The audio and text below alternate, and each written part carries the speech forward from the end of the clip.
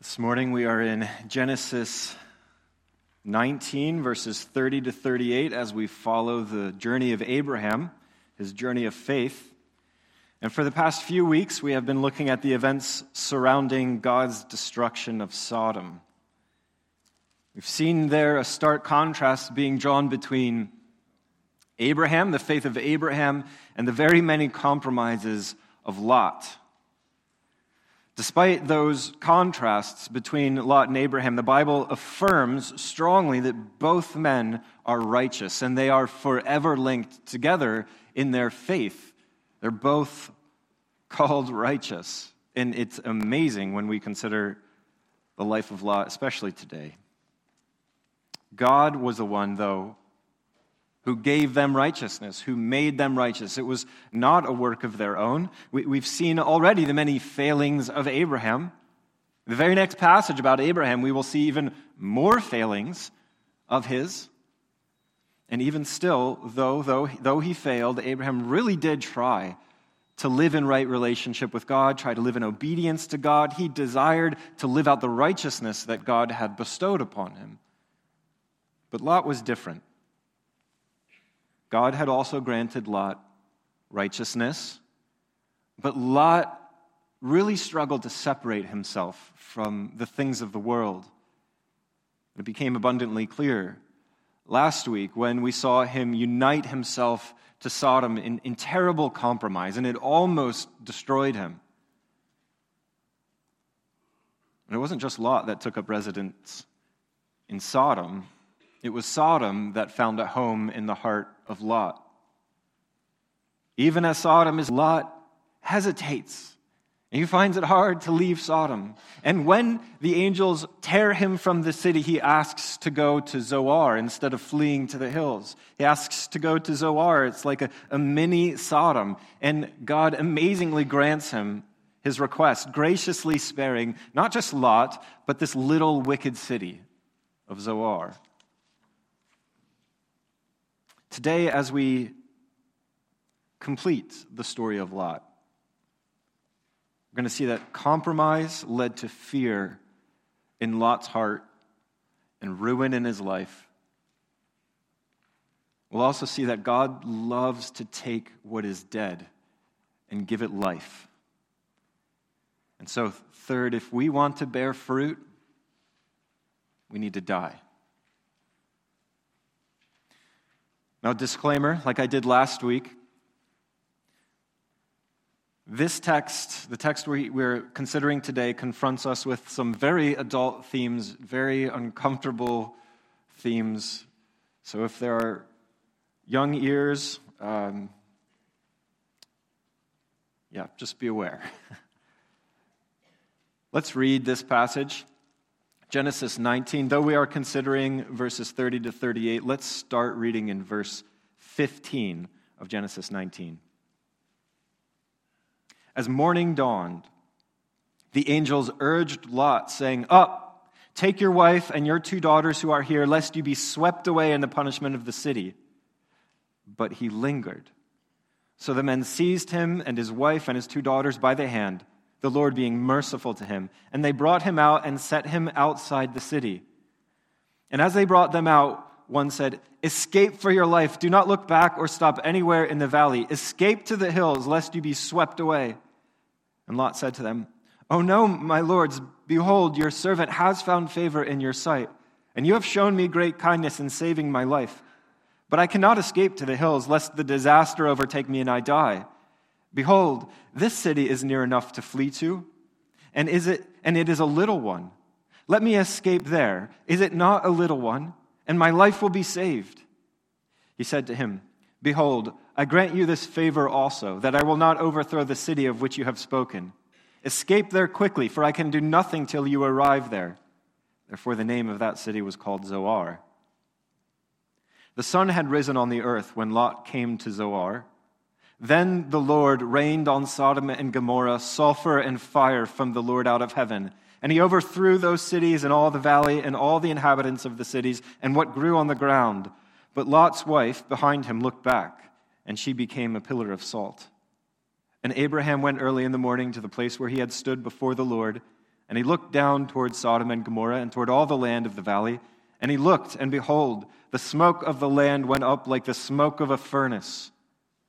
So it was that when God destroyed the cities of the valley, God remembered Abraham and sent Lot out of the midst of the overthrow when he overthrew the cities in which Lot had lived.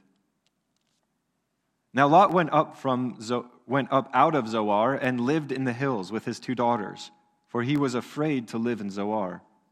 So he lived in a cave with his 2 daughters. And the firstborn said to the younger, "Our father is old, and there is not a man on the earth to come into us after the manner of all the earth. Come, let us make our father drink wine, and we will lie with him, that we may preserve offspring from our father." So they made their father drink wine that night. And the firstborn went in and lay with her father.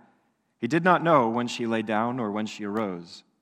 The next day, the firstborn said to the younger, "Behold, I lay last night with my father. Let us make him drink wine tonight also. Then you go in and lie with him, that we may preserve offspring from our father." So they made their father drink wine that night also. And the younger arose and lay with him, and he did not know when she lay down or when she arose. Thus both the daughters of Lot became pregnant by their father. The firstborn bore a son and called his name Moab. He is the father of the Moabites to this day. The younger also bore a son and called his name Ben-Ami. He is the father of the Ammonites to this day. Father, it is a strange thing you have put in your word for us this morning. But you put it there. And it is good and it is holy, though it seems like a disaster.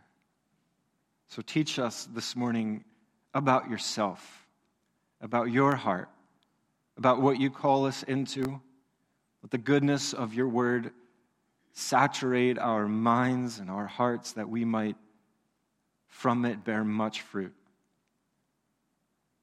Thank you for your word, that even though it can be difficult, you love us through it. Praise you and pray in Christ's name. Amen. So we just read it. Lot's family of 4 had been reduced to 3. Though Lot's wife had escaped from the fires of Sodom with her husband, with her daughters, she wasn't able to separate herself from that place. She wasn't able to remove her identity from Sodom. And so from Zoar, she looks back with longing upon the city as it's burning. Likely she is weeping over this loss. And then she becomes the salt of her tears. If she so desires Sodom, then God will give to her Sodom and its consequences. And now it's just Lot and his 2 daughters in Zoar. But in our passage, they're not in Zoar. They've escaped to the hills. Ironic, isn't it? That's where the angels told them to flee originally. Now they're hiding out in the hills. He wanted Zoar on the brink of destruction, as Zoar, included in the cities of the valley of Sodom, were all slated for destruction. He wanted Zoar. He wanted to go there. He wanted that city to be spared. He couldn't conceive of his life. Lot couldn't conceive of his life without the comforts and pleasures, perhaps vices, of this unholy city, this little wicked city. But something obviously changes. He's become afraid of Zoar. Look at that again in verse 30. Now Lot went up out of Zoar and lived in the hills with his 2 daughters, for he was afraid to live in Zoar. Lot was afraid of Zoar, so he hid in the hills, lived in a cave. That's a pretty high degree of fear. What would possess you, I wonder, to flee your home and go live in a cave? Well, to be fair, for millennia, people have lived in the caves surrounding the Dead Sea. The Dead Sea Scrolls, were found in such a cave. And these caves were most commonly a temporary place of escape. You'd run away to go hide in them. You'd run away from an escaping army, or maybe a plague breaking out, or maybe you wanted to escape society for solitude, like the writers of the Dead Sea Scrolls. But to go from the nobility of Sodom, where Lot was one of Sodom's leaders, to the obscurity of a cave, is that not a dishonorable end? An end? It is an end. This passage is the end of the story of Lot, and we hear no more regarding his life. He is lost to this cave surrounding the Dead Sea somewhere. So if the caves were most commonly a place of escape, a place to go find refuge in a time of danger, then what is it that Lot is afraid of in Zoar? What drives him to leave the city he thought he loved, for the darkness of a cave? Well, what we try to do here at Emmanuel is to interpret Scripture with Scripture. We must remember the context of this passage. Always, context, context, context. And the surrounding context of this passage is God's destruction of the wicked. He leveled Sodom. Lot is afraid of Zoar because he couldn't help but remember the black, billowing smoke that rose from the valley of Sodom. He thought he wanted to live in Zoar, but now he can't shake that thought that at any moment fire and brimstone might come again. And who says it won't? Who says that Zoar is safe? Who says that judgment isn't coming for this little city of sin? Lot is terrified, not of Zoar, but of God's judgment of Zoar. Think about it. If you saw what Lot saw, would you ever look at a dark cloud the same again? So running ultimately in fear of God, Lot finds this cave, a functional bunker to shelter he and his daughters from skies that rain terror. And I think there's a whole sermon in that. We saw this last week. Lot is a man of contradiction. So the beginning of the story of Lot, he begins in Ur with Abraham. And Lot, too, leaves everything behind. He trusts his uncle, he trusts in the God of his uncle, and he travels across the Fertile Crescent into the promised land. Lot was a man of faith. He left everything. He believed. Because he believed, with the faith of Abraham, he was blessed. We saw him grow increasingly wealthy, flocks expanding, and he became so wealthy that there was a conflict between his flocks and the flocks of Abraham. And so they agreed, really, Lot chose to separate himself from Abraham to find greener pastures. But in all of this, Lot is righteous, holding the faith of Abraham, until that fateful parting, it would seem. Lot then begins to inch his way closer and closer to Sodom. First, he drives his flocks toward Sodom. Then he's camping outside of the walls of Sodom. And then he's living inside of Sodom. And then he's one of Sodom's leaders. He's moving closer to Sodom, further from Abraham, closer to the world, further from God, closer to instant pleasure, further from promises of a future reward. And even as fire for Sodom broods in the sky, Lot pleaded to just keep a little piece of it. Is not Zoar a little city? Let me have it. Let me go there. And God's favor is upon Lot. Stunningly. And so with incredible grace and forbearance, God gives Lot his selfish request. God is honoring Lot as righteous, even though he allows him to have a selfish request. And we see this affirmed in the New Testament in 2 Peter when Peter calls Lot righteous. He says, righteous Lot. We saw that verse last week. And yet Lot, though he is righteous, by the grace of God, he makes these foolish choices, even evil choices. And in Genesis 19:30, we come to this point of ultimate contradiction with Lot. He is a righteous man, afraid of God's judgment.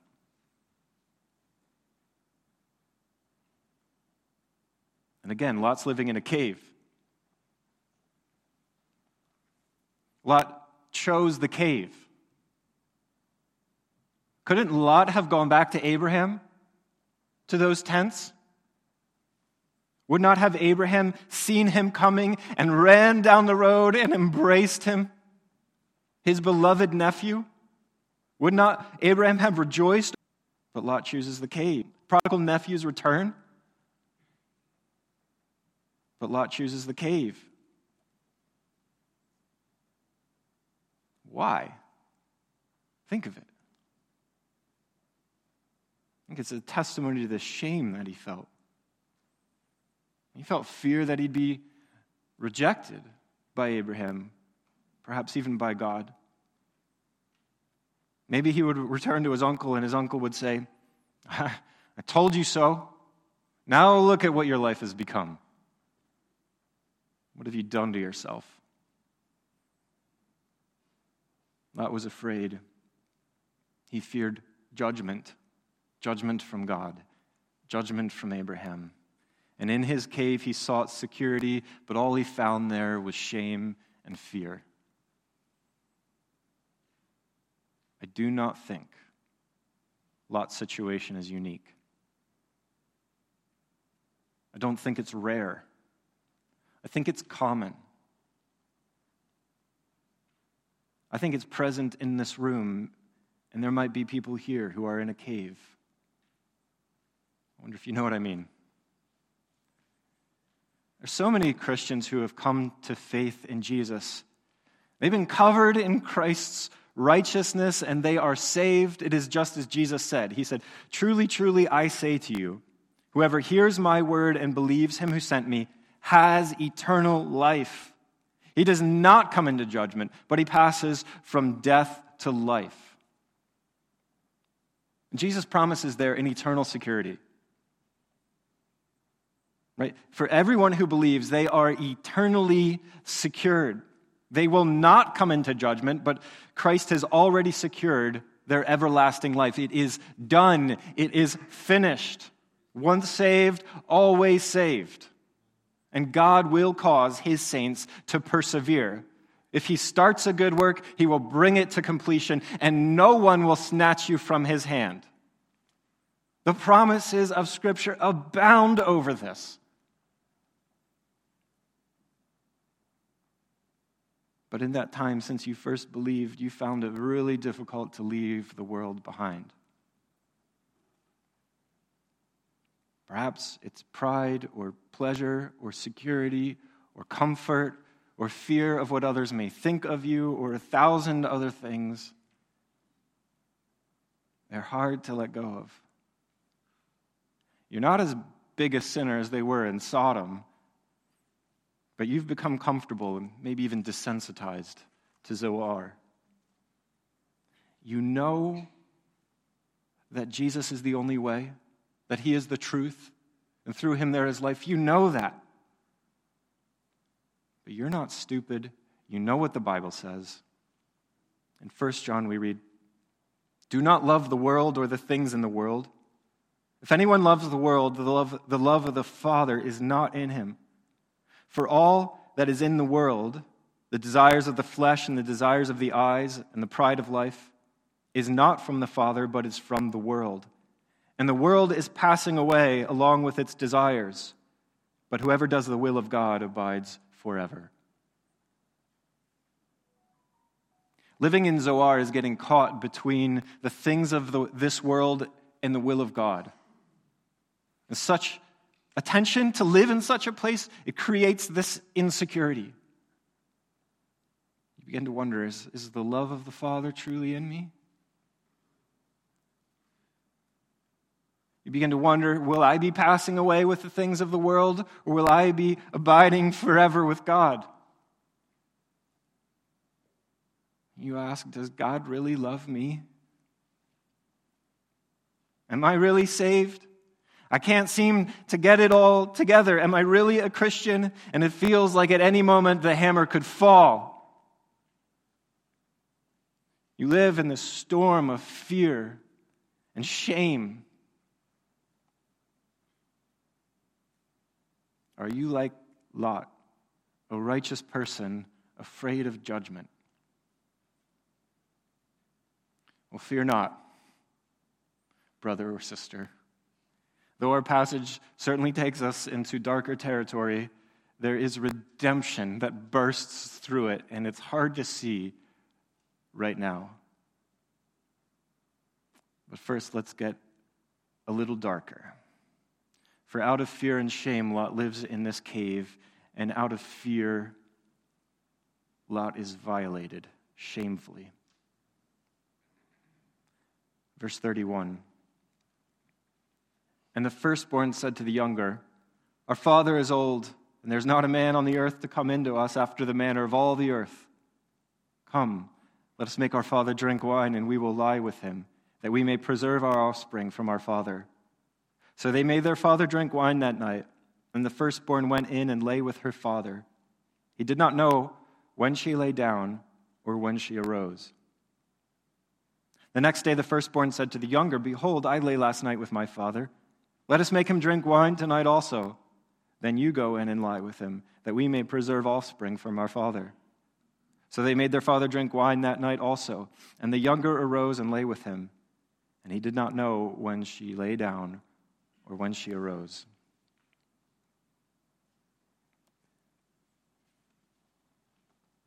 Lot's old. He's probably too old to remarry, too old to have a son. Only a son would continue Lot's lineage, continue the family name. Only the son would be able to live up to the expectations and demands of an inheritance in that age. Additionally, their father no longer has the social standing to arrange a marriage, which is how marriage happened then. But even if he did have some kind of standing, the whole society had just been wiped out in fire and brimstone. There were no men. Lot had his fears. The daughters have a fear of a different kind. They're afraid that their father's line will die with him. They are afraid that they will never become mothers. Nothing wrong with those desires, right? Everything wrong. Everything wrong with how they tried to change it. Instead of turning to God, who can create life when there is none, the end of verse 31 says that the daughters are guided by the manner of all the earth. Or you could say the custom of all the earth. Lot's daughters, they just wanted to be like everyone else. They just wanted to do what everyone else was doing. The book of Judges chronicles one of the darkest periods of Israel's history. For the most part, it is a dark and godless time, and the very last words of the book of Judges are as follows. In those days, there was no king in Israel. Everyone did what was right in his own eyes. That perfectly captures what Lot's daughters are doing. They are doing what is right in their own eyes, after the manner of all the earth.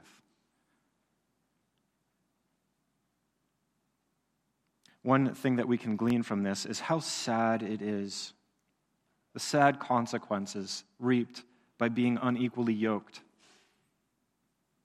Lot married an unbeliever so clearly. So as Lot's faith languishes and as he makes compromises, he clearly isn't passing his faith on to his daughters.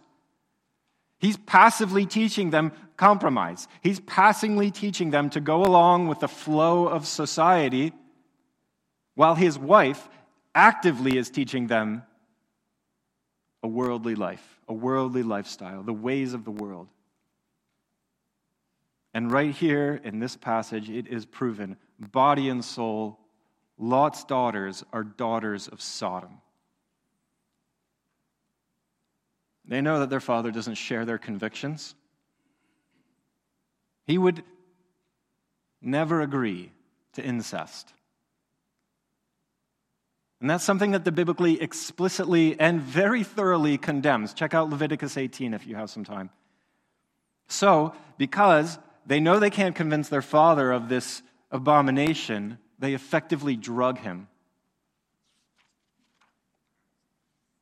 Back in Sodom, Lot offered his daughters to be violated by the gang outside of his house. And now in this terrible and ironic twist, Lot is violated by his daughters. He was going to give them over to Sodom, but it turns out he didn't need to. They already embodied Sodom. His daughters have become Sodom. Lot tried to make a home there in Sodom, but now, having been drugged by its poison, he passively and helplessly is tormented by his evils as he unknowingly impregnates his daughters. And evil begets evil. Verse 36. Thus both the daughters of Lot became pregnant by their father. The firstborn bore a son and called his name Moab. He is the father of the Moabites to this day. The younger also bore a son and called his name Ben-Ami. He is the father of the Ammonites to this day. The name Abraham, we saw, means father of many nations. Ab is father, as in Abba, father. Moab means from father. Ben-Ami means son of my kinsman, specifically my paternal kinsman. So from illegitimate, incestuous origins is born two of Israel's perennial enemies, the Moabites and the Ammonites. And they will be a thorn in Israel's side for all, or almost all, of Israel's history. After the manner of Lot's daughters, evil seductions continue through the Moabites and Ammonites. Listen to Numbers 25, verses 1 through 3. While Israel lived in Shittim, the people began to whore with the daughters of Moab. These invited the people to sacrifice of their gods, and the people ate and bowed down to their gods. So Israel yoked himself to Baal of Peor, and the anger of the Lord was kindled against Israel. The Moabites and Ammonites persist for centuries as a thorn in Israel's side, and even when the Jews return from exile, guess who's there, waiting as a foil to prevent them from rebuilding Jerusalem? Nehemiah 4, 7, and 8. But when Sanballat and Tobiah and the Arabs and the Ammonites and the Ashdodites heard of the repairing of the walls of Jerusalem was going forward, and that the breaches were beginning to be closed, they were very angry, and they all plotted together to come and fight against Jerusalem and cause confusion in it. Yes, they were deep and lasting enemies of Israel. But as difficult as the Moabites and Ammonites were, they persisted because God was gracious. The Moabites and Ammonites existed, persisted, endured because God was gracious. He was upholding his promise to Lot. The promise given to him because of his kinship with Abraham, because he joined in the faith of Abraham. So there's this scene where Israel is wandering through the wilderness. And as they're wandering, God forbids them to harass the Moabites and the Ammonites, the only two people groups that Israel's forbidden to harass. And twice in Deuteronomy chapter 2, God says, I have given that land to the sons of Lot as a possession.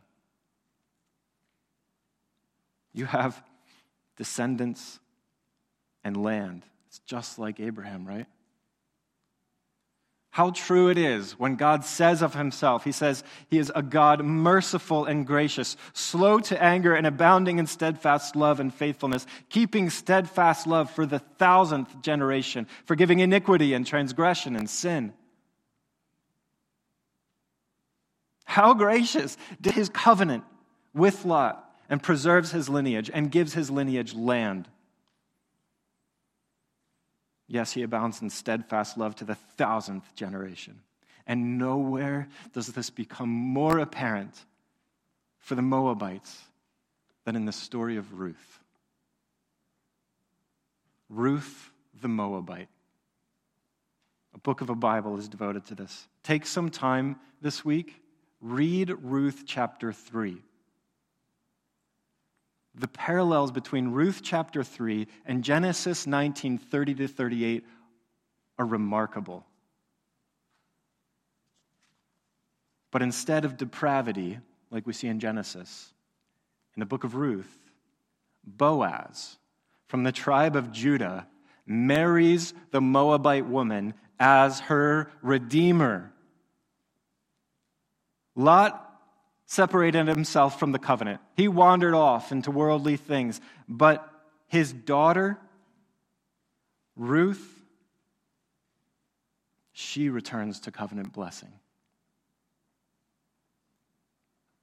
Lot's alienated family is reconciled in Ruth.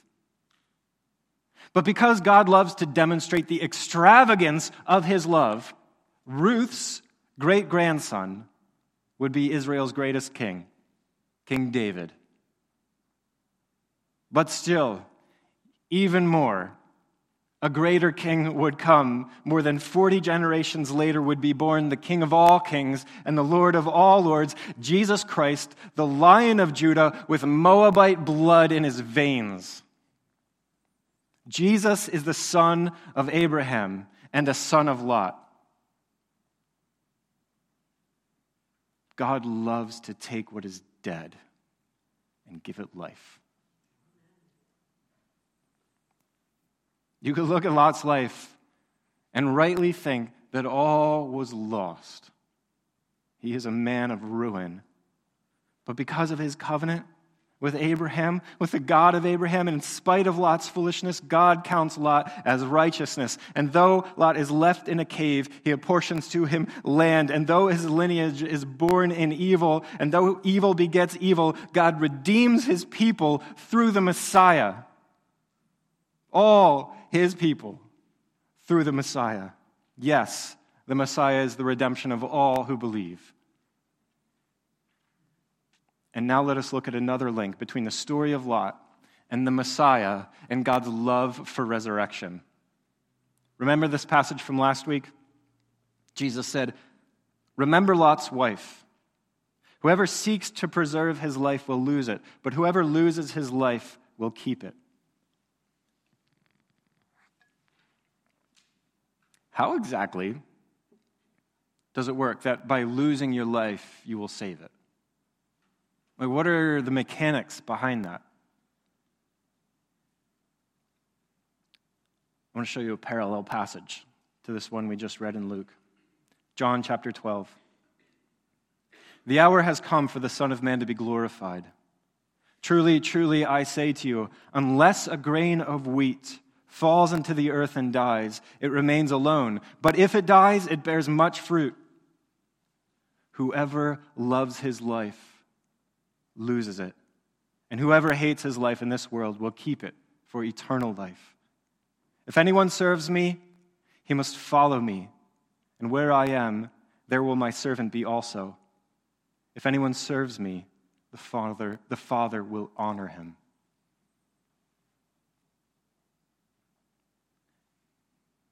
Did you see that kingdom principle that permeates all creation, all of God's reality? If something dies, it bears much fruit. This is a principle of resurrection, and it permeates our reality, Christians. This is our reality. You see it in the story of Lot. As far as the biblical narrative is concerned, Lot dies in this cave. But God resurrects his legacy in the most profound way possible. So do you feel that shame, that fear of Lot? Have you wondered those things? Does God truly love you? Am I really saved? Have you felt a deadness inside that you cannot shake? Have you compromised with Sodom or made a home in Zoar? Have you? Christian, let these things die. They belong to the cross. Your identity in Christ is one of freedom and joy and life. You are a child of God, brothers and sisters. No matter your past sins, no matter your present fears, God only has love for you, only has love for you.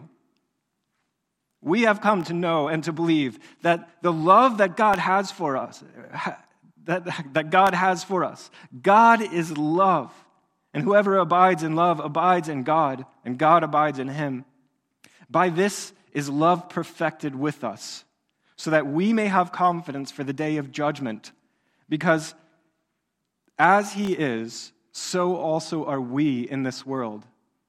There is no fear in love, but perfect love casts out fear. Yes, God loved you long before you've ever loved him, ages before. And if you can see his love for you demonstrated on that cross, then let his love fill your heart. That love is an expression of love towards you, towards all who believe. Let his love cast fear from your soul. There is no condemnation for those who are in Christ Jesus, our Lord. No condemnation. There are no clouds of darkness brooding over you, believer. Why then? Why do you live in that cave?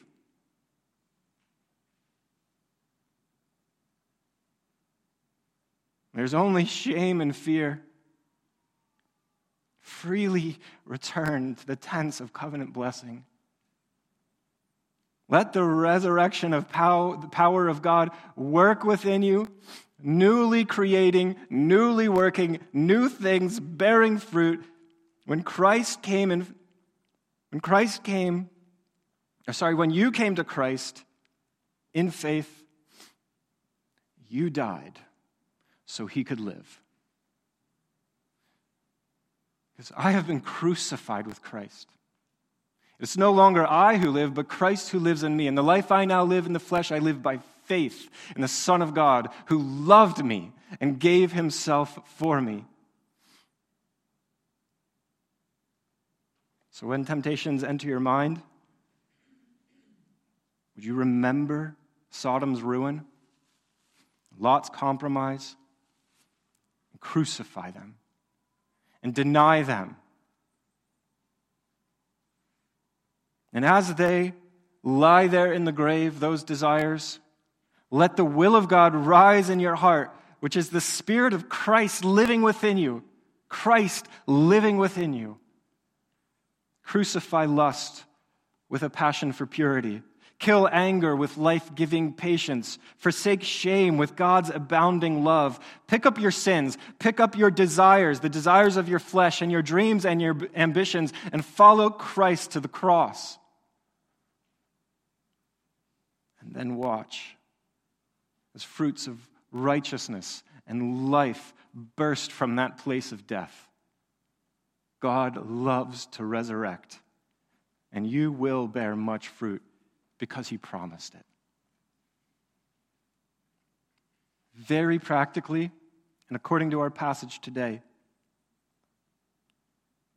if you continually fear that you are not saved and run on that hamster wheel in your mind, feel like judgment is coming for you, you don't know if it is, those thoughts are not coming from God. You are choosing to live in that cave. And the enemy would love nothing more than for you to be lost in its darkness. You must battle those thoughts with the truths of Scripture. Go to your Bibles. Wash those sinful thoughts with life-giving truth of Scripture. Jesus said, as we have already seen, "Truly, truly, I say to you, whoever hears my word and believes him who sent me has eternal life. He does not come into judgment, but has passed from death to life." So do you believe Jesus? When he said, "It is finished," do you believe it was finished? By trusting in him, his work is already complete. You do not come into judgment, but you pass from death to life, and it is done, forever done. You need do nothing more. Fight those fears with truth. Truth that flows from Scripture, filled, brimming with the love of God.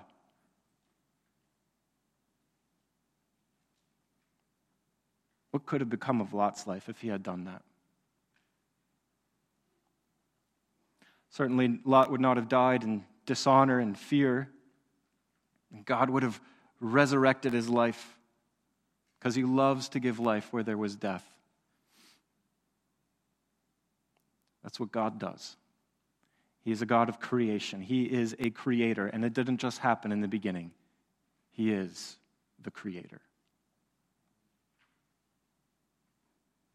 In death, we get life, and we get to bear much fruit to the glory of God, who gives life where there was death. Brothers and sisters, that is what you are called to. No caves. Come out. Live in the light. If you're in this room and you are not a believer, if Jesus is not your Lord and your Savior, what good is it to gain the whole world and lose your own soul? Come to Christ. Come to him and know life where you've only experienced death. Let's pray.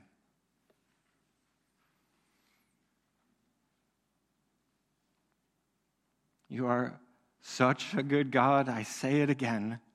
Good, gracious, righteous, faithful to 1,000th generation, awesome God, to have put Moabite blood in your Son, awesome. And now through him you have called us, Gentiles who were once alienated and far from you, into your family. You've brought us into your home, into your tents, and call us sons and daughters. Oh Lord, may that incredible reality truly permeate our hearts, and we live like this as if we are, because we are, royal priests unto our God. Let us as faithful ambassadors proclaim these glories to all the world, that they may know Christ crucified, risen, and ascended, and bow their knee and be saved. Thank you for the story of Lot and its darkness to show us how good the light of grace. It's in Christ's name I pray it. Amen.